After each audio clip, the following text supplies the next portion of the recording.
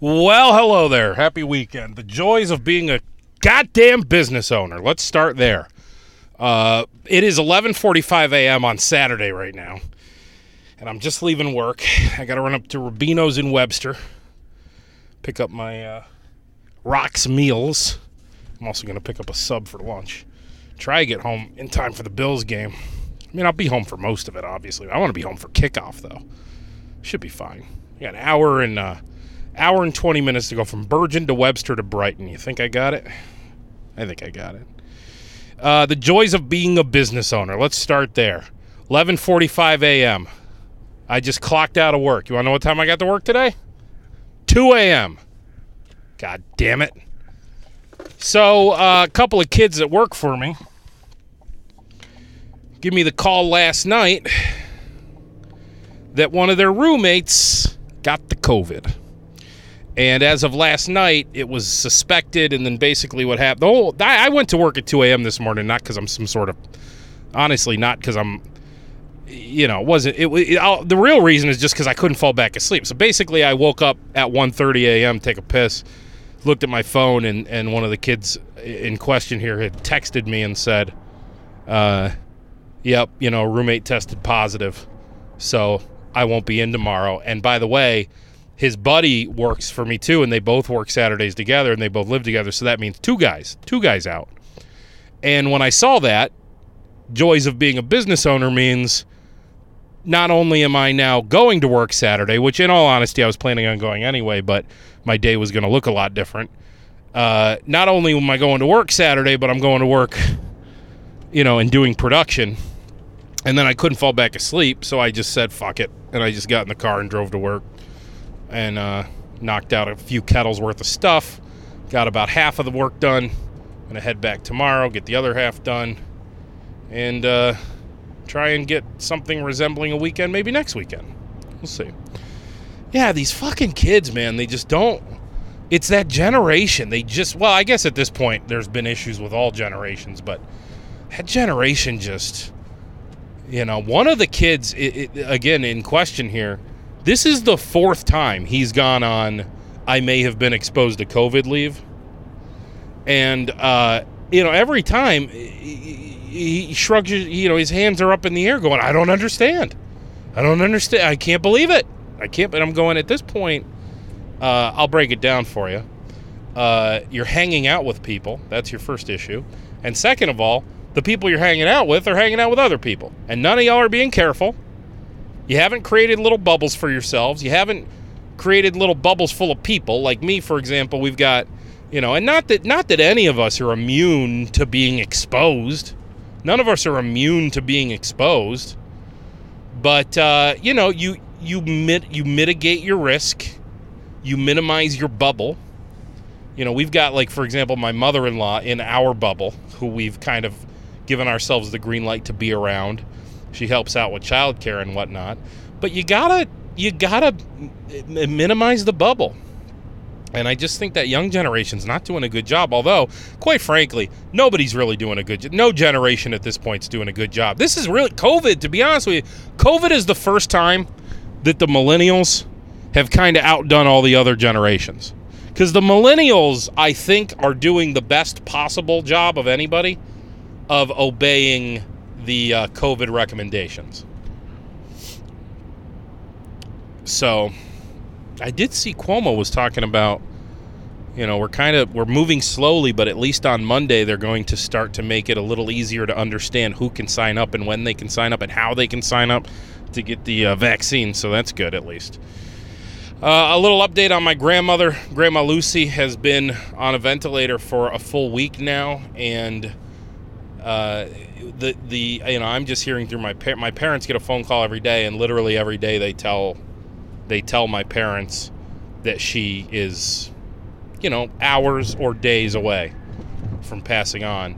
And I won't go through the whole story again. You can go listen to the last 2 weeks worth of podcasts if you want to hear how that has been going, that saga. But I feel terrible for my grandmother. Mostly feel terrible for my father. My grandmother has had Alzheimer's and really has not been my grandmother for about a decade at this point. But I just feel terrible for my father to tell you the truth. I mean, he's losing his mother. I mean, that's where the grieving will be, is for my dad. For my grandmother, it's almost, and I hate to say it, but it is what it is. I mean, it's almost a good thing. She's 91 years old, and for 10 years, she's not had her mind. I mean, what kind of life is she living? She lives in the Alzheimer's unit of a nursing home, and for the last couple of years when I've gone to visit her, and I haven't visited her in about a year, but the last couple of years before COVID that I got to visit her, she basically spends the whole time sitting in the corner mumbling to herself. I mean, it's not a life to live. So, but I feel terrible for my father, and that's really where it comes down to.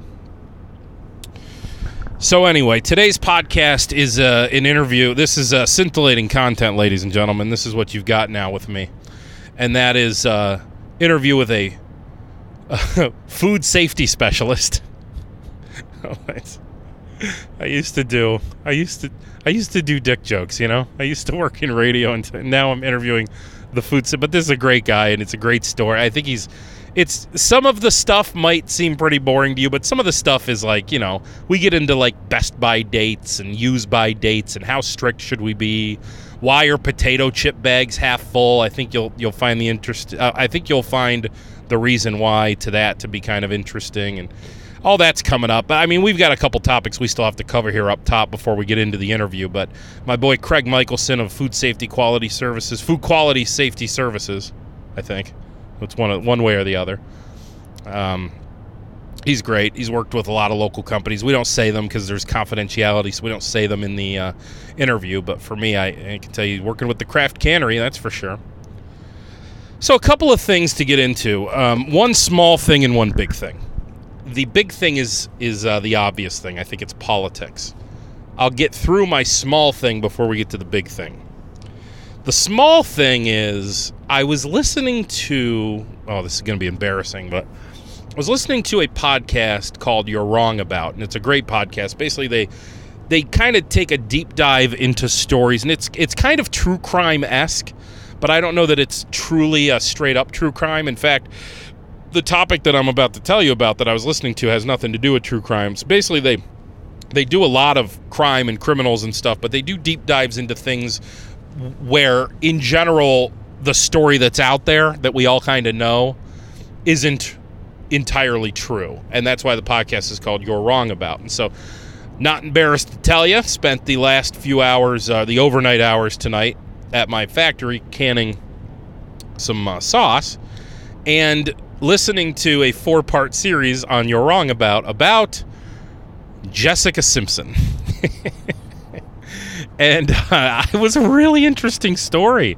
It was basically a telling of her memoir and kind of her relationships and her upbringing and, her competition with the Britney Spears and Christina Aguileras and how they were teen sex symbols. And she was kind of more wholesome, religious and whatnot, but she was constantly being pushed into trying to be a sex symbol. They wanted very badly, the record label, the marketing people, all of them wanted very badly for her to become a sex symbol, but it wasn't her. She just wasn't comfortable with it.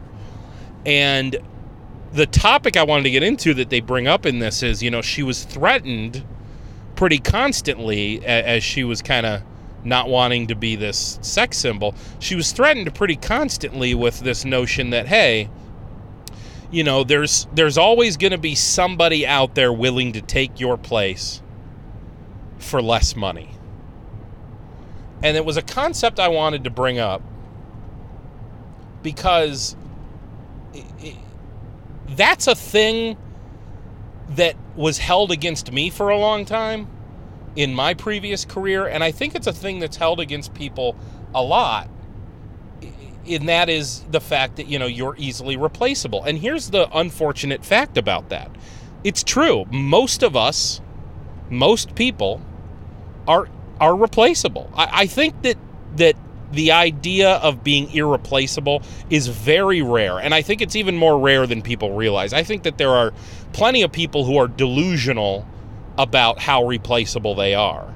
And I'll be the first to admit, for 15 years in radio, I was absolutely replaceable. They could have gotten rid of me. They would have gotten 2 weeks worth of angry letters, and everyone would have forgotten and moved on. Absolutely. And that's the way it worked. I mean, in fact, and I'll use radio as the example, I was part of many public figures being let go. And every single time it was the same drill. You know, somebody would be let go, suddenly they're no longer on the air. The company gets about 2 weeks worth of angry letters from listeners, and then life goes on. Everybody forgets. What can we do about it? I mean, what can we do? First of all, I think it's on management. And I'll take this, now that I am in management, now that I am an owner, you know, now that I'm sort of the in my company at least, I'm sort of the top level of management at this point. I think my job to combat this notion that, hey, there's somebody out there who will take your job for less money. I think it's incumbent upon me to never, ever, ever pull that out on somebody. I just think it's shitty management. And by the way, if you're saying, Paul, has anyone ever said? Absolutely, I've been told that. I was told that to my face by my ex-manager. I believe the exact words were, I can find a new producer tomorrow. And he could have. He wasn't wrong. But using that against your employee is just bush league. It's just bullshit. It makes you a shitty manager. Saying something like that just makes you suck as a power figure. But it doesn't change the fact that it's true. And Jessica Simpson dealt with that. You know, Jessica Simpson kind of dealt with the, hey, we want you to show midriff in your music video. Oh, but I don't want to, you know, it's against my image. Oh, hey, look, you know, if you're not going to take your career seriously, we'll find somebody who wants this. And then she, you know, and you look back at her music videos, and there she is showing midriff. And it sucks. It just sucks. Okay, let's move on. Let's get into the meaty topic. Before we get into the sexiness of food safety, let's get into the fray that this year, the coup. Didn't the Times of India have a great headline? I think I saw it on Facebook. Ku Klux Coup. What happened over the week in the Capitol, the protesters, and again, protesters is the wrong word, the rioters, the criminals who broke into the Capitol. You know, I think it finally did it. Yeah, I saw somebody tweet this out, and this is tough. Excuse me, this is tough sledding for me because very difficult to get political publicly, and I won't even dive too deep into my politics either. But it's something you got to comment on. The bastard did it, didn't he? He made America great again. You know, he fucked up the presidency, he lost the House, and he lost the Senate. God damn it, the bastard did it. He made America great again. I saw somebody retweet that, and I went, that's brilliant. That's brilliant. That's true. No, I mean, it's just, I finally saw it happen after 4 years, you know, because I talked about this, and this is out there. You know, I did not vote for President Trump in 2016. I remember the Trump thing kind of happening. I remember, and nobody can deny this. Even the Donald Trump supporters to this day can't deny.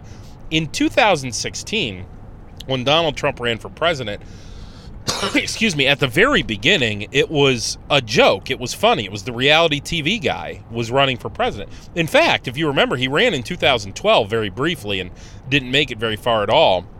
And I remember, because I was on the radio at the time in 2012, it was kind of a joke Donald Trump was running. In 2016, it was kind of a joke as well, until it wasn't anymore. And the way you knew that it wasn't a joke anymore was because people you knew and respected started to go public with the fact that they were supporting President Trump.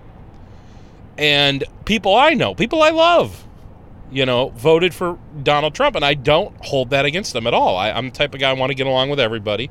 My politics tend to be, you know, pretty all over the place, and there's certainly some things on which you can find me to be conservatives and plenty of things you can find me to be liberal, and in general, I do vote Democrat, but that's not something I just vote blindly. I try to do my research, and I have voted for Republicans before. So really, excuse me with the coffee. I don't know what's going on. So really, I try to, you know, I feel the way most people feel. I feel myself to be as in the middle as possible. I think a lot of people think that about themselves, but, you know, I think I practice what I preach. Anyway, In 2016, it started to happen where people you considered to be normal people, all of a sudden were supporting the reality TV guy for president. And then Trump got in, and a lot of things happened. And were there some good things? Look, as a business owner, primarily interested in tax law, there were some good things. The etiquette was certainly never great. But now with what happened this week, it finally happened where some of those people who I love and am friends with to this day and will never stop being friends with, who had supported him for 4 years, all of a sudden now these people are falling off. You're seeing people, posting their politics on Facebook saying, look, I'm out. I'm a Republican, but I'm off the Trump train after this. Because, this was a pretty criminal act. I mean, this was a direct call to action. And perhaps what the president didn't realize was that he would be taken seriously, but at this point, I don't know how he didn't realize he would be taken seriously when he ordered the crowd to march to the Capitol. When his son ordered everyone to be strong. You have to be strong. Don't be weak, be strong. But what we saw was criminal and a disgrace. And the most shocking image, I think, is that guy who had the Confederate flag walking around inside the U.S. Capitol. And the few people who remain supportive have, for the most part, used the argument that this was no different than the Black Lives Matter protests. And that, quite frankly, is what pissed me off enough to say, hey, Paulie, you can't be silent this week. You gotta speak up about this. The Black Lives Matter protests and that bullshit at the Capitol are two very, very different things. First of all, the criminal activity, the deaths, how about 4 deaths in one riot compared to how many deaths in the Black Lives Matter protests nationwide, night after night after night after night? But most importantly, the difference, I can't even believe I have to say this out loud. Black Lives Matter is about civil rights. It's about human rights. It's about treating people as your equal. The Trump protests is about delusion of having won an election that they didn't win. It's literally delusional. It's crazy. It's conspiracy theory. It's civil rights being compared to conspiracy theorists. I mean, it was good television. I'm not going to lie. That shit was some good television. And I was doomsday scrolling. I'm not gonna pretend I'm too good to doomsday scroll. I was scrolling. I was on Twitter that night going through, looking at videos and pictures and shit, and I'm not going to lie, that was me. I was looking at all of it. I'm not going to pretend I'm too good to doomsday scroll. I know, that is one thing. I will say the news, there is something about the news that is a little shitty. First of all, I've got a lot of friends in the media, a lot of friends in TV news. They're great people, and they work very hard, and they do some very great things. But, man, it's showing those images and those videos over and over and over and over and over on the news it's tough because it's kind of contradictory, right? Because the journalists they're wholesome and they're trying to get the message, and trying to get the message across, and they don't want to spread or incite violence or negativity, but then they just keep showing the images over and over and over. And I mean, well, what do you think's going to happen? It's kind of like, and I remember I got in a fight on the radio over this, and this was one of those times where Weeze was pissed at me for like a week because I had like statistical proof to back myself up. But I remember one time talking on the radio about how media covering mass shootings was bad. And of course the pushback on that is you can't not cover it. And I go, yes, I get that. But when you post the picture of the shooter, and in your story, you're talking about his motive and his manifesto and what he said and what the point is he was trying to get across, you're essentially playing into his hands. You're getting his point across, And you're making him famous, or infamous, I guess, by putting him on the news. And that was where we got into this fight, was because I remember Weeze saying to me, like, that these guys don't care about it. They don't care. These guys, they don't give a shit about being famous. And I just remember saying, no, some of them specifically say in their manifestos that they are hoping that this goes viral, that this, and they some have even live streamed it and whatnot. So anyway, I basically said, mass killer seeks media attention. Mass shooter seeks media attention, and of course it's just article after article after article, and I don't think Weeze talked to me for a week after that. But it was, I wanted to get my point across. But the same thing here, they just incite more. It just I think showing all those images just invigorates the next group. I'm worried about Inauguration Day. And and I'll leave you with this, the creepiest thing I have to say about the protesters taking the Capitol. And yeah, I know I'm skipping through a lot because, of course, that's the point everyone wants you to make, is they want you to make the point, well, hey, if this was Black Lives Matter protest and Black Lives Matter got inside the Capitol, they would have been, beat to shit and killed and whatnot. I believe that to be true. Unfortunately, we'll never know for sure. But I believe that to be true. There's definitely some pretty damning footage of police officers, Capitol Police, just allowing protesters right on through the door. And I'll be interested to hear more about the investigation as to why those orders were given. Why, I'm remembering in Rochester, Black Lives Matter protesters being stopped blocks away from the police station and pushed back with rubber bullets. And then these guys are just allowed to take the U.S. Capitol? I mean, what the fuck? There's definitely, heads are rolling over that. I mean, jobs are being lost, for sure. I think resignations have already been tendered, but we need to see an investigation here, a report. How does that happen? How does that happen? All right, now that I've polarized my audience... No, I don't. Here's the thing. I don't know that I have polarized my audience. Now, I know there's still some out there. And I, by the way, I'm related to some of them. I love people. And I'm going to tell you this right here, right now. I have people that I love who are defending what happened at the Capitol. I have they're distant relatives who I see once every 2 years at a family reunion. I don't want you to think it's no immediate family or anything like that. But I have distant relatives who are kind of ultra-conservative, who I've seen Facebook posts defending it and saying it was the right thing to do, and I'm going, Jesus, But these are people I love, and these are people I'm not going to cut out of my life over this. I don't like when people cut people out of their life over politics. I love these people, and difference in opinions on politics are never going to make me hate you as a person. It's just never going to happen. Never going to happen. Because that's the thing. Ultra anything is bad. Ultra conservative is terrible. The ultra conservatives are, we've been talking about it, but ultra liberals are just as bad. By the way, they're just as annoying. I mean, we got a lot of 28-year-old Emilys and Chads who are positive they have the life experience to lecture you on your life. And that's that sort of that ultra liberal.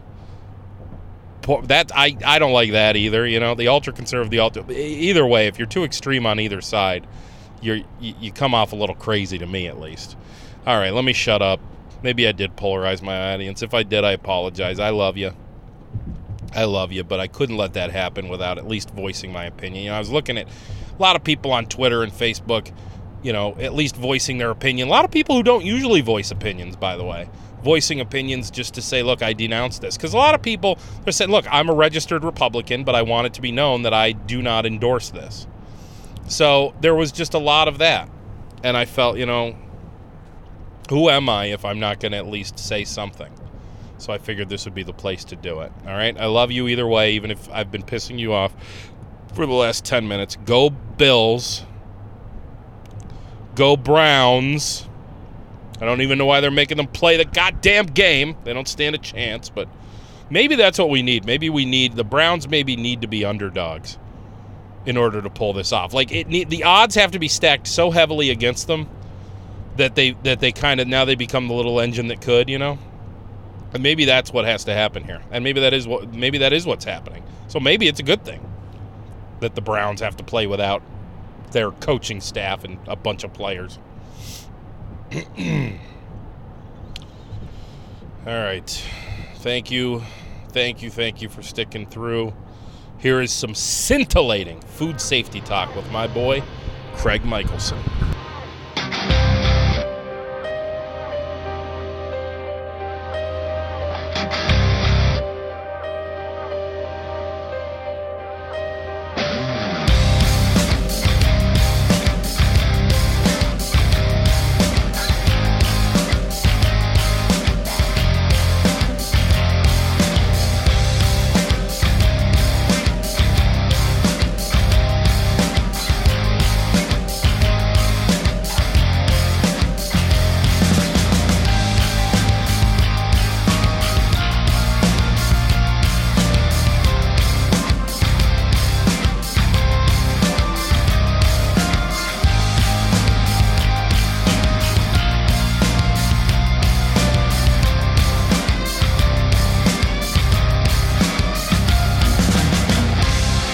So let me start off this half podcast, half quality control meeting.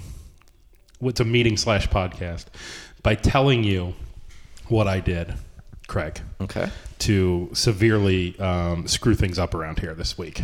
Okay, are you ready? Yes. I've been waiting. So just a quick introduction. Craig is our quality assurance guru here, and he has a business. He's an entrepreneur. Food safety quality services? Yes. Yeah? And we're going to get into your resume in a minute. Okay. But I want to start off with a story, okay? So by the way, Craig, we can curse on this. Okay. Excellent. So I fucked up. I did something bad. The other day, I'm loading a truck. And you know how our garage door only kind of... You can probably already know where this is going, right? You know how our garage door... We just got it fixed, by the way. But you know how it didn't... From a previous problem? Yes. You know how it didn't go up all the way? Well, I didn't have it up all the way. And I was going in and out with a forklift, loading up a truck. And on my third of 3 runs back to the truck to throw a pallet onto the truck, I raised my forks a little early and crashed into the garage door. Wow. And it created quite a scene. I broke our garage door. Did you fall off? Is that why you wear the hard hat now? No. I didn't fall off or anything, but I did damage the hell out of the door. And we had to call, emergency garage door people to come and fix it. And it actually just got fixed this morning. So we had a day and a half of no garage door. So yesterday we did a couple receiving, and we had to do it like chain gang style from the back of the truck into the building. We had like 4 of us working on it. Nice. Anyway, the truck driver, when he sees me do it, he obviously has this look of horror in his face, and I look at him and I go, well, at least you got to witness something funny today. And he looks at me and goes, oh, I don't think that's funny anymore, young man. When I was young, I used to think that kind of stuff was funny. But now I know how much trouble you're in with your boss, wow. He says. And for anyone who doesn't know, I own this business, right? So technically speaking, I am the boss, which I said to him then, I go, boy, if I was in trouble, I would take trouble. Trouble would be great right now. Trouble would be fantastic.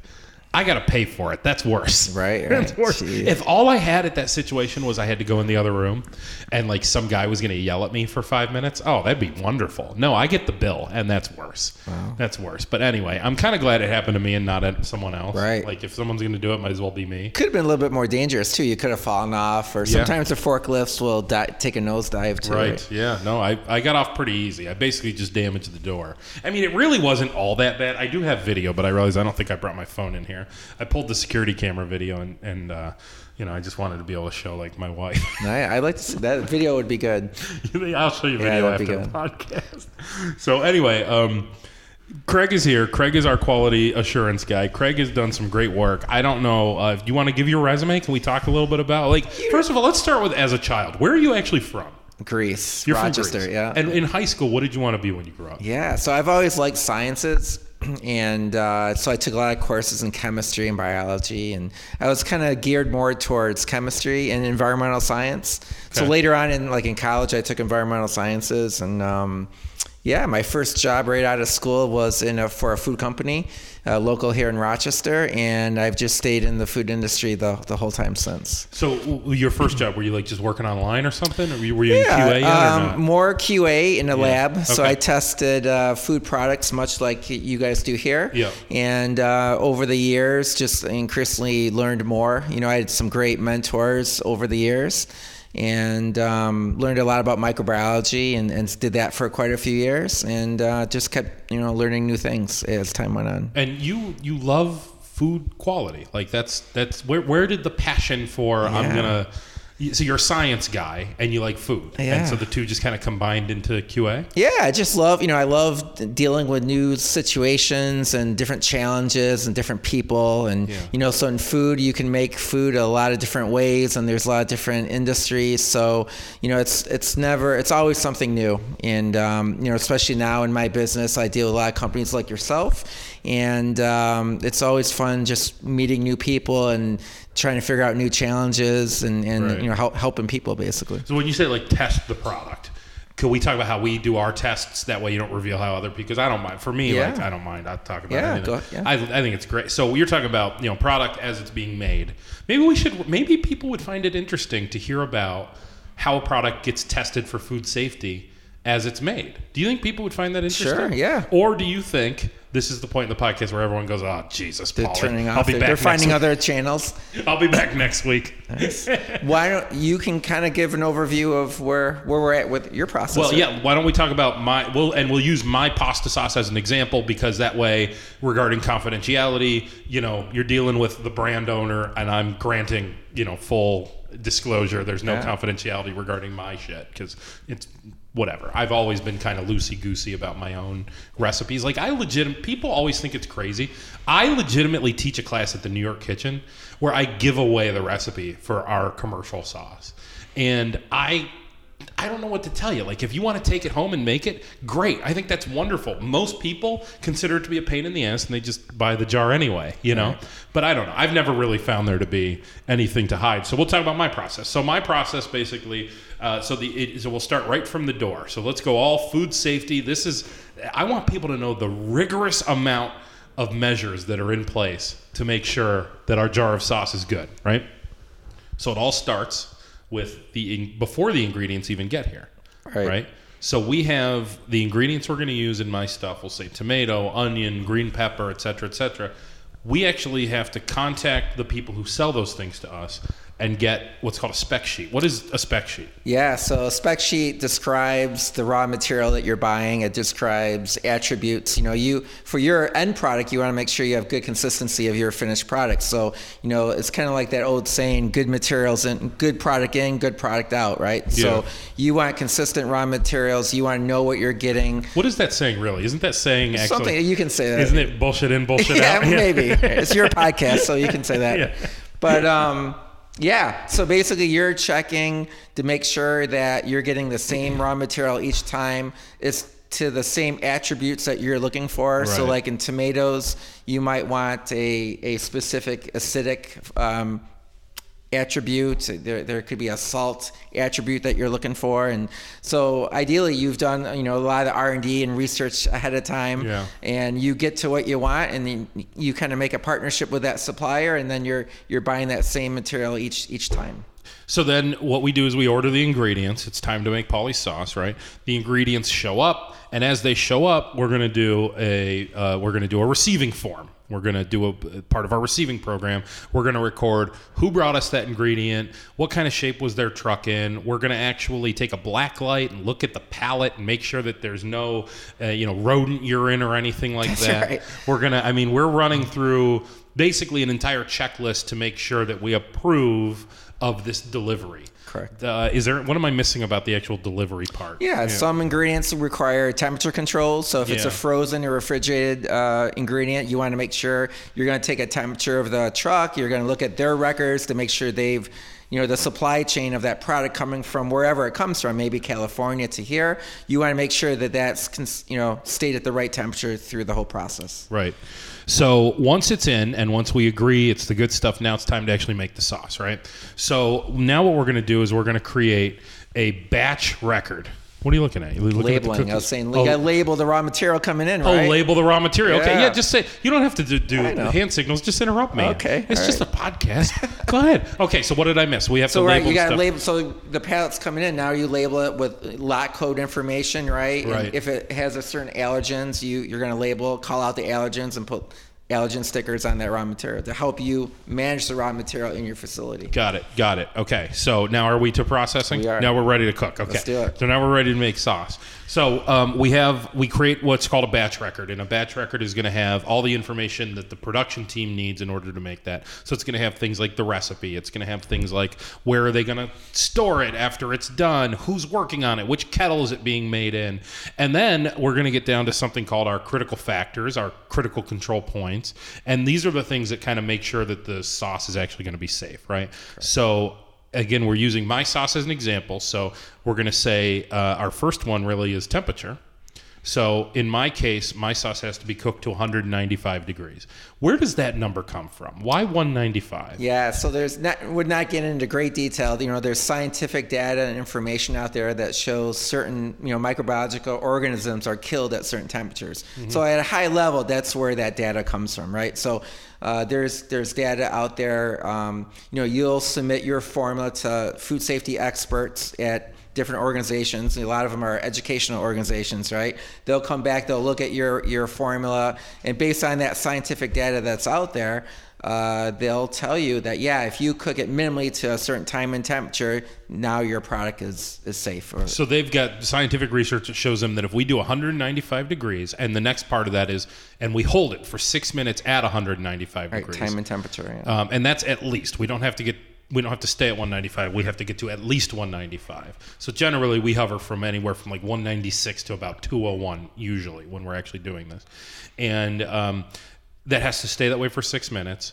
And then we're ready to start jarring the sauce. And as the sauce gets jarred, we also have to take the temperature throughout the jarring process to make sure it never goes beneath 195. But we're missing something else, and that is pH. Which is exactly what is pH? Yeah, so pH is a measure of how alkaline or acidic your product is. So much like temperature, there's certain scientific data out there that shows bacteria won't grow under low acid or low acidic conditions, right? Yeah. So generally speaking, there's requirements. If you get your product under a certain pH, it will be safe from that microbiological growth. So we cook to 195, we hold for 6 minutes, we fill at 195, and our pH is under, in my case, it's 4.2. And if we have all those things together, then we believe we have put the measures in place, right? That we are jarring a product that's going to be safe for public consumption. That's the idea. So we jar and then we invert, here's a question I have for it, because I'm going to take some Grandpa Pete knowledge. And I'm going to go against the quality assurance guy with the Grandpa Pete knowledge. We have to invert. I believe it's for 2 minutes. I think that's what my recipe calls for, is a 2-minute inversion. Grandpa Pete, my grandfather, used to invert for about 2 seconds on his mason jars. And in the years and years and years of canning tomatoes with my grandfather, which I guess I did probably for about 12 years, I never had a bad jar off of a 2-second inversion. Why am I being asked to do a 2-minute inversion when a 2-second inversion is probably fine? Right. So, again, when you're working with organizations that are using scientific data to show what time and temperature that kills organisms, they want to make sure an error on the safe side that, if you touch the lid or the lid's not properly cleaned, by inverting, that hot product is going to kill any of that bacteria that there's buffer, right? There's buffer. Like, for example, and you don't have to necessarily agree with this because this is going to go against everything you stand for, but we say 195. But if we cook to 194, nobody's going to die from eating our product, right? Well, I would always revert back, since I'm on tape here now. I know. We'll always revert back to the scientific experts, and they'll give you it's a good point. It's always time and temperature. So there may be some room where you could be lower temperatures, but then longer time. So it's always that time temperature combination. You're right. In fact, they do offer that to you. If you wanted to go to like 185 or something, they do, and then they add some other measures to make it okay to only go to 185. Right. Or you could go, if you could go a higher temperature and maybe less time, but then again, now you're talking maybe that could have some quality attributes. It could affect your product. Like it might get too dark, or it might burn your product. Yeah. Well, we don't want to boil it. Right. You got to find the happy medium. Right. Okay. So we've measured our pH and we've kept our temperature through the entire jarring process. We've also inverted our jars. Now the jars usually get cooled. Now in our case, we just kind of air cool, meaning they just sit around until they're cool. But a lot of bigger plants will force cool, right? What does that actually look like? Is that like a giant refrigerator or freezer? Yeah, it could be air. It could be air. It could be some type of water bath. It's a variety of things. Fans. And are they just doing? Is there anything there that's quality assurance wise, or is that just straight up because they've got the money to do it and that's the more efficient way to do it? It's probably in bigger companies, it's probably trying just efficiency and time, right? They're trying to get the product through the system quicker, you know? Yeah. And based on the product type and what you're doing, in some cases, you might want to cool it in a way you don't want the product sitting in that temperature zone where bacteria can grow. So generally speaking, you're using time and temperature to cook it at a certain temperature to kill that bacteria. And then, at a high level, you want to cool it quickly to get it through a temperature zone where it's not hanging out. If there's any spores or residual bacteria that might be left, you don't want that to sit at a temperature where they could start growing again. So then it gets labeled, and there's some quality involved in that, meaning that the person who does the labeling has to make sure they've got the right label. And people might say, well, how hard is it to make sure you got the right label? It's actually harder than you think.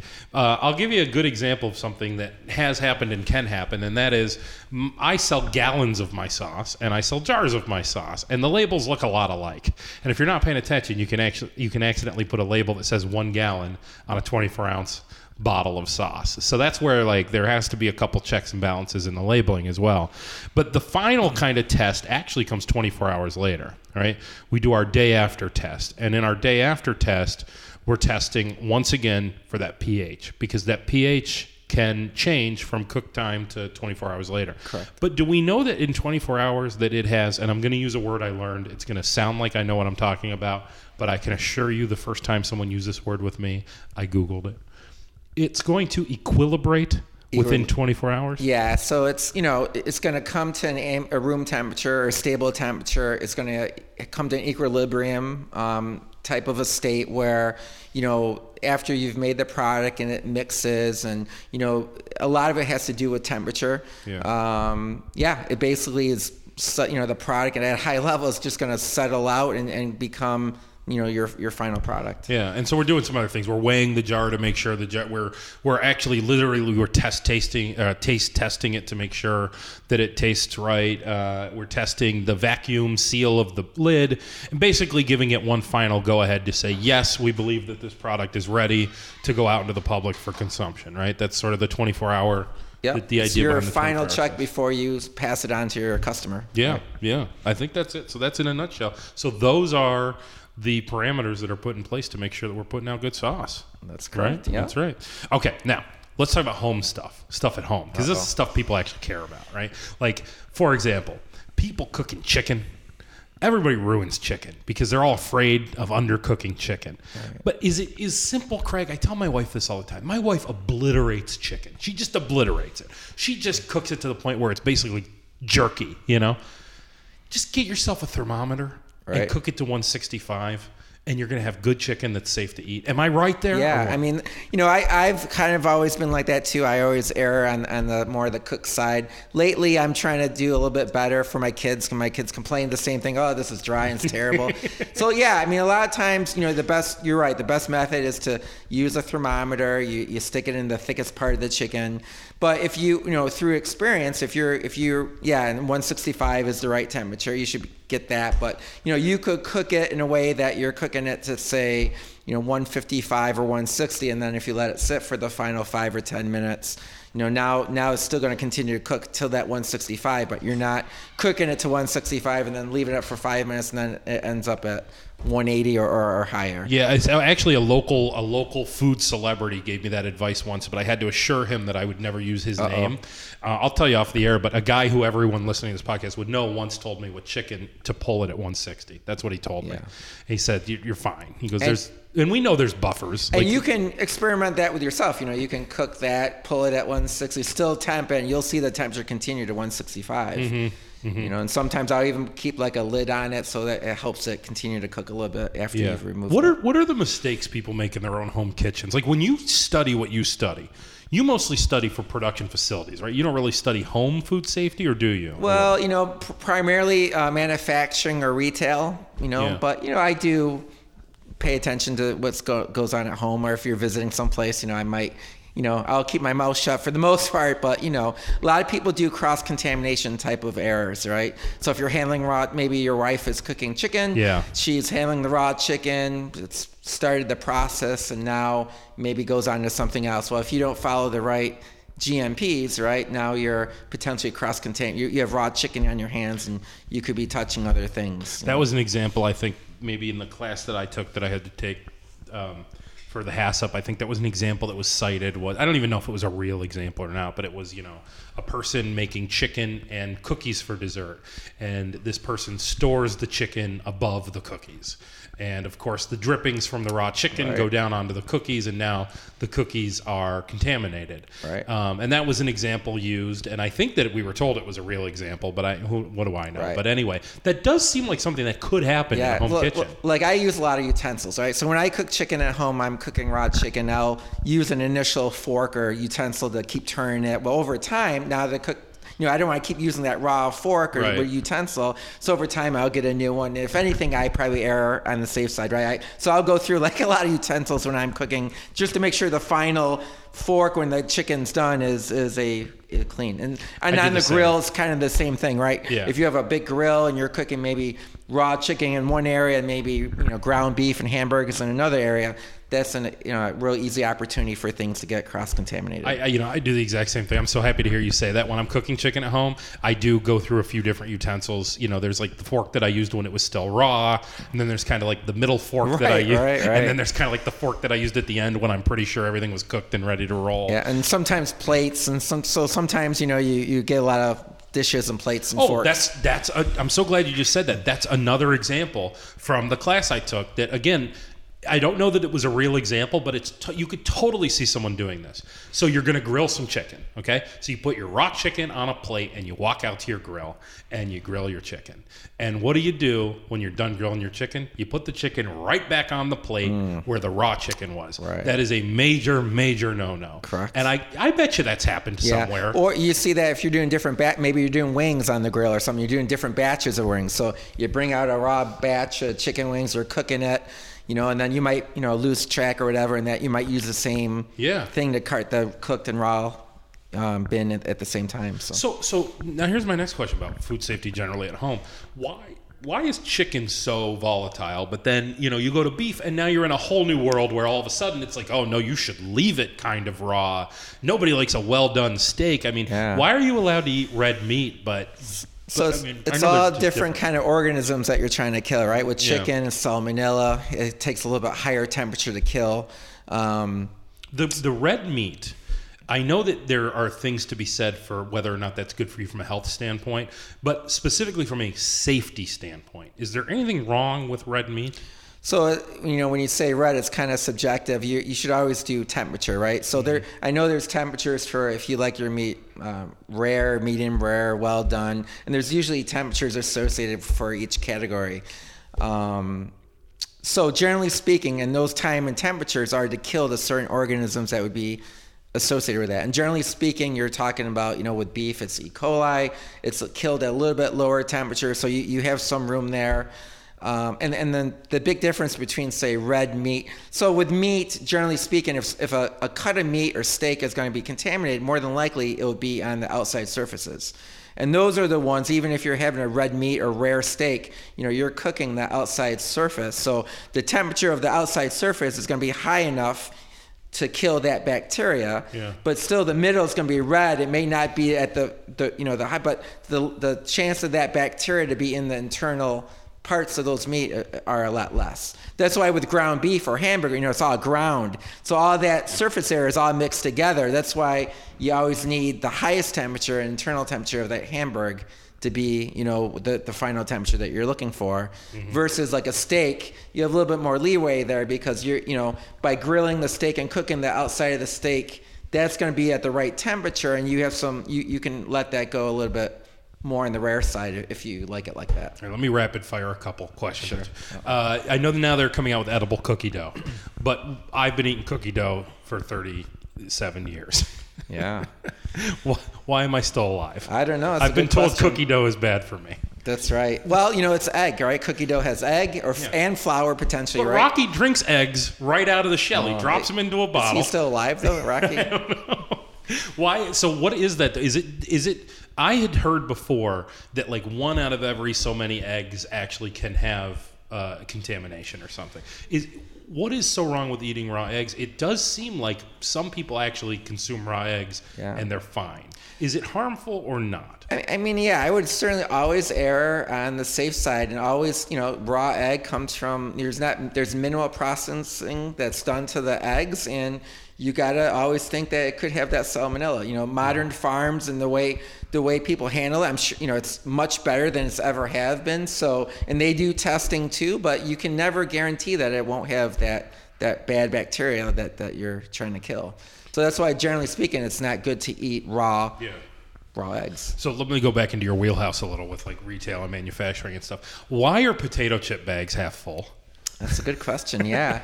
I'm not an expert in that. If I had to guess, it would be the way there's probably gas. They probably fill the bag with potato chips, and they probably put like a nitrogen gas or some type of gas in there for shelf life and freshness. I see. So once you open the bag, all that goes, and now then you have half a bag of potato chips.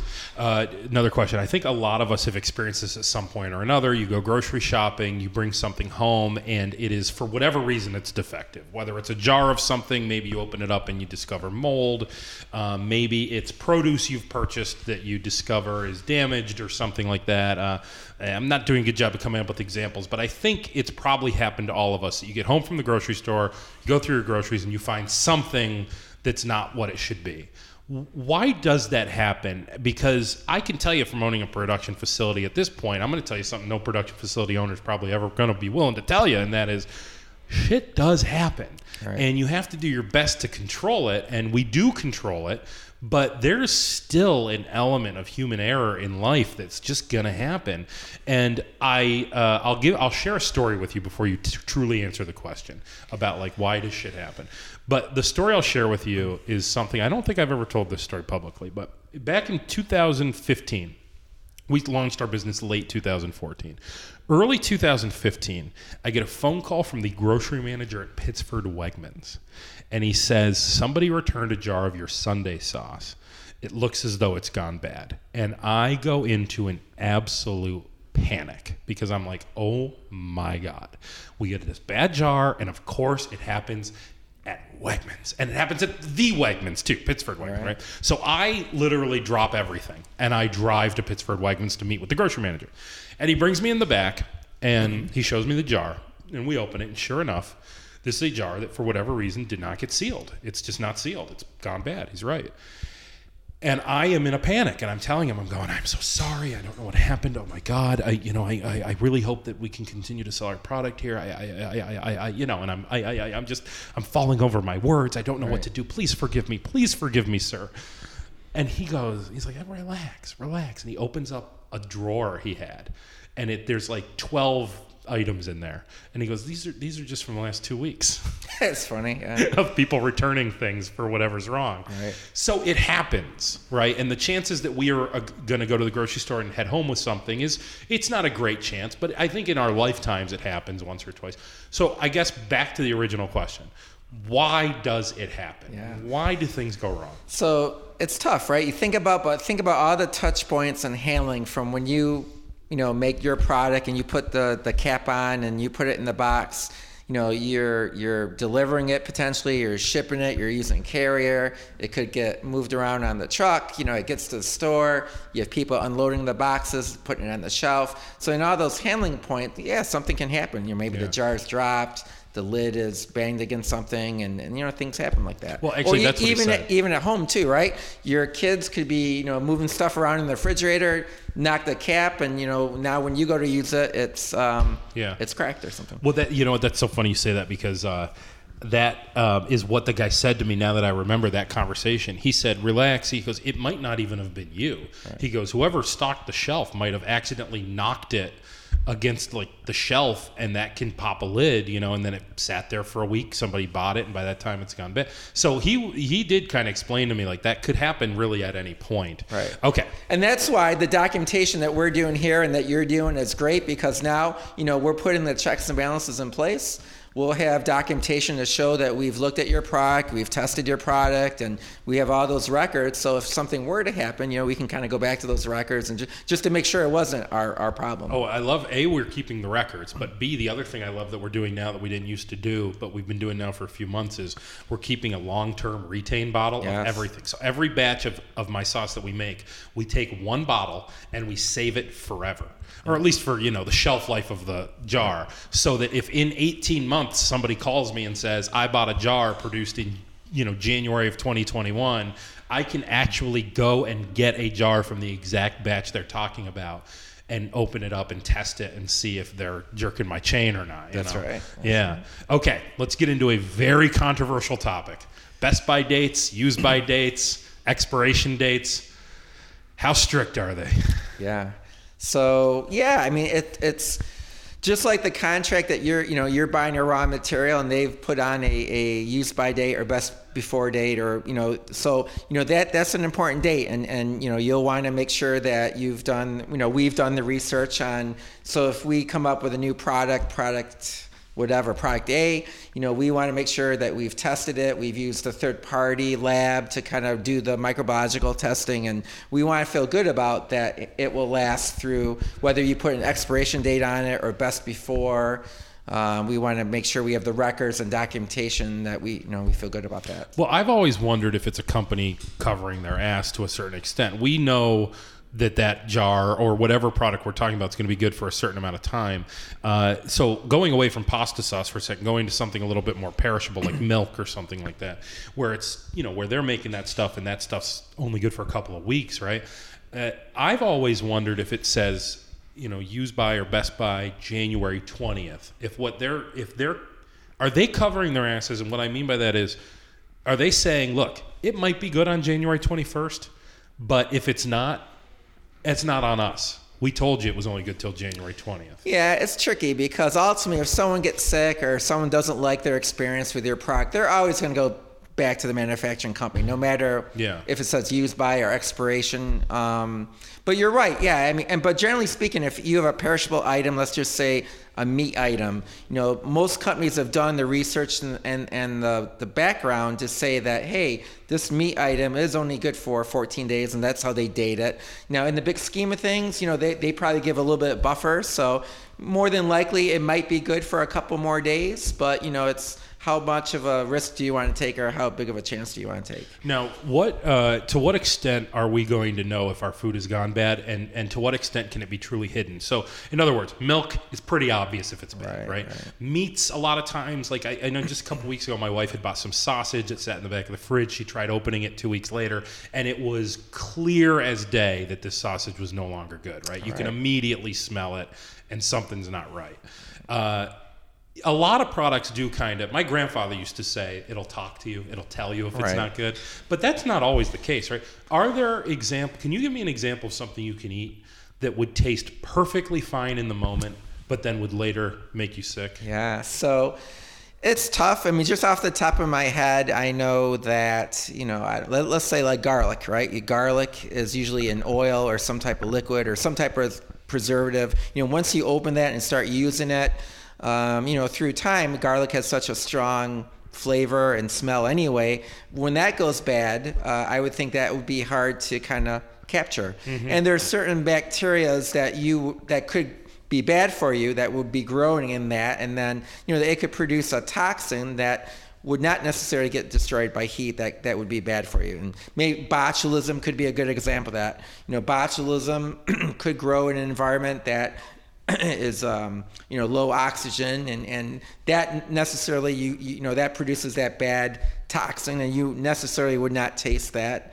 and that could be a problem. That's kind of scary, actually. Yeah, that is pretty scary to think, especially when you talk about garlic.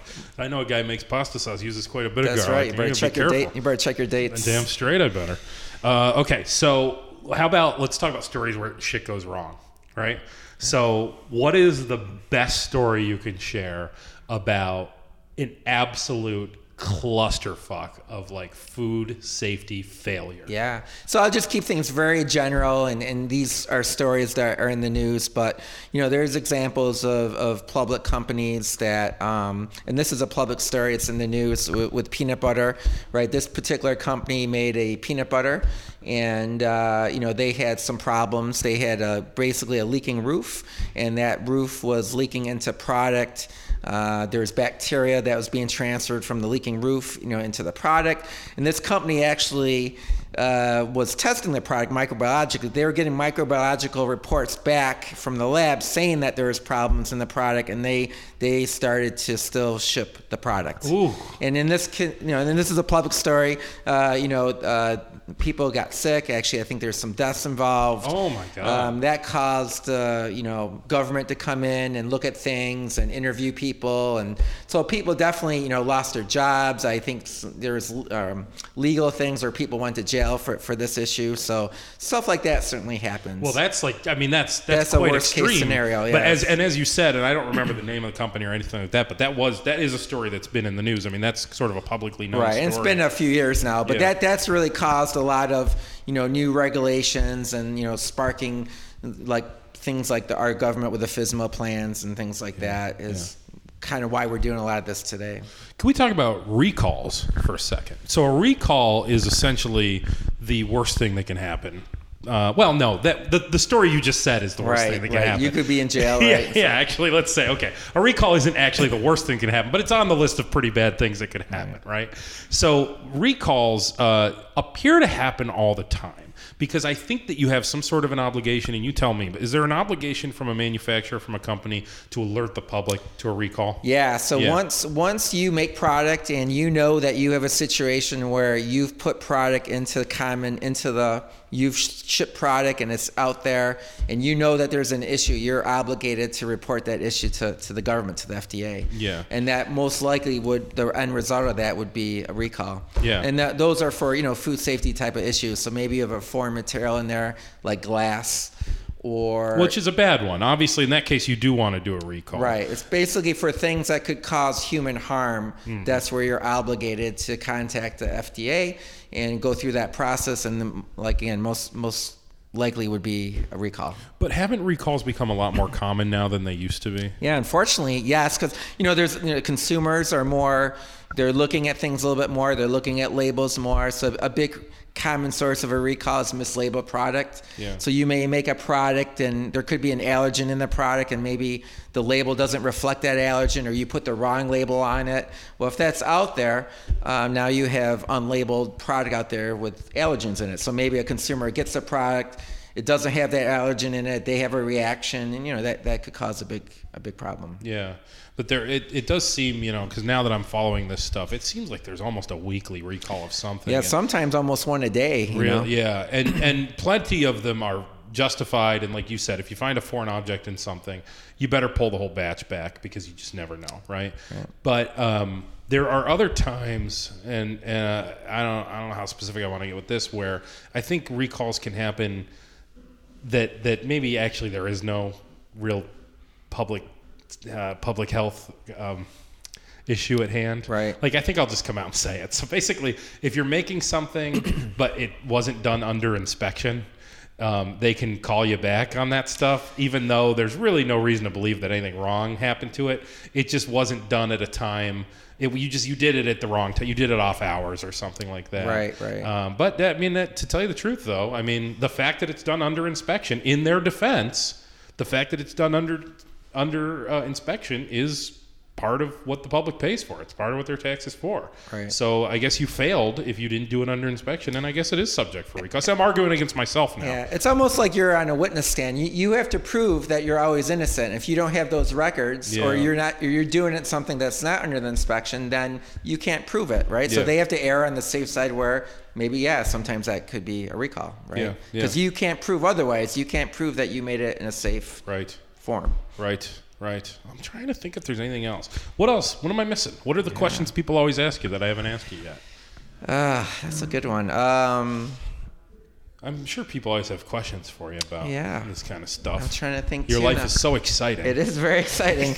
I think people are always concerned about the expense. The food safety costs a lot of money. I can't do it, right? And a lot of times when you talk about that, you look at a cost of a recall, right? So maybe a company, maybe like yourself, right? You're not ready to kind of make the full commitment, right? And you don't there's conversations about how much you should spend in different areas. Well, I always like to go back and say, well, geez, if we don't do this or we don't, do these expenses, right, look at the cost of a recall, which, a lot of companies don't survive recalls, it's just only usually the big ones. Yeah. Well, I think we said it all, Craig. I think we've done it.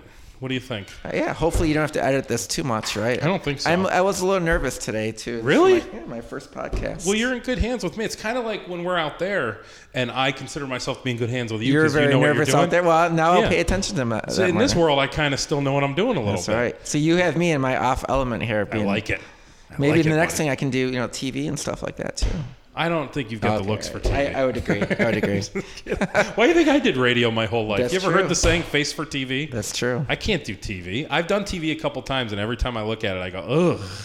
Well, even this, I'm going to hear my voice, and I'm going to say, I probably won't even listen to this. Well, I won't be able to. That still happens to me, though. I mean, really? I spent 15 years on the radio, and I would still listen to my voice, and every time I would go, stop mumbling, clear your throat, slow down. Like, those are things that in 15 years I was still yelling to myself, saying, what are you doing?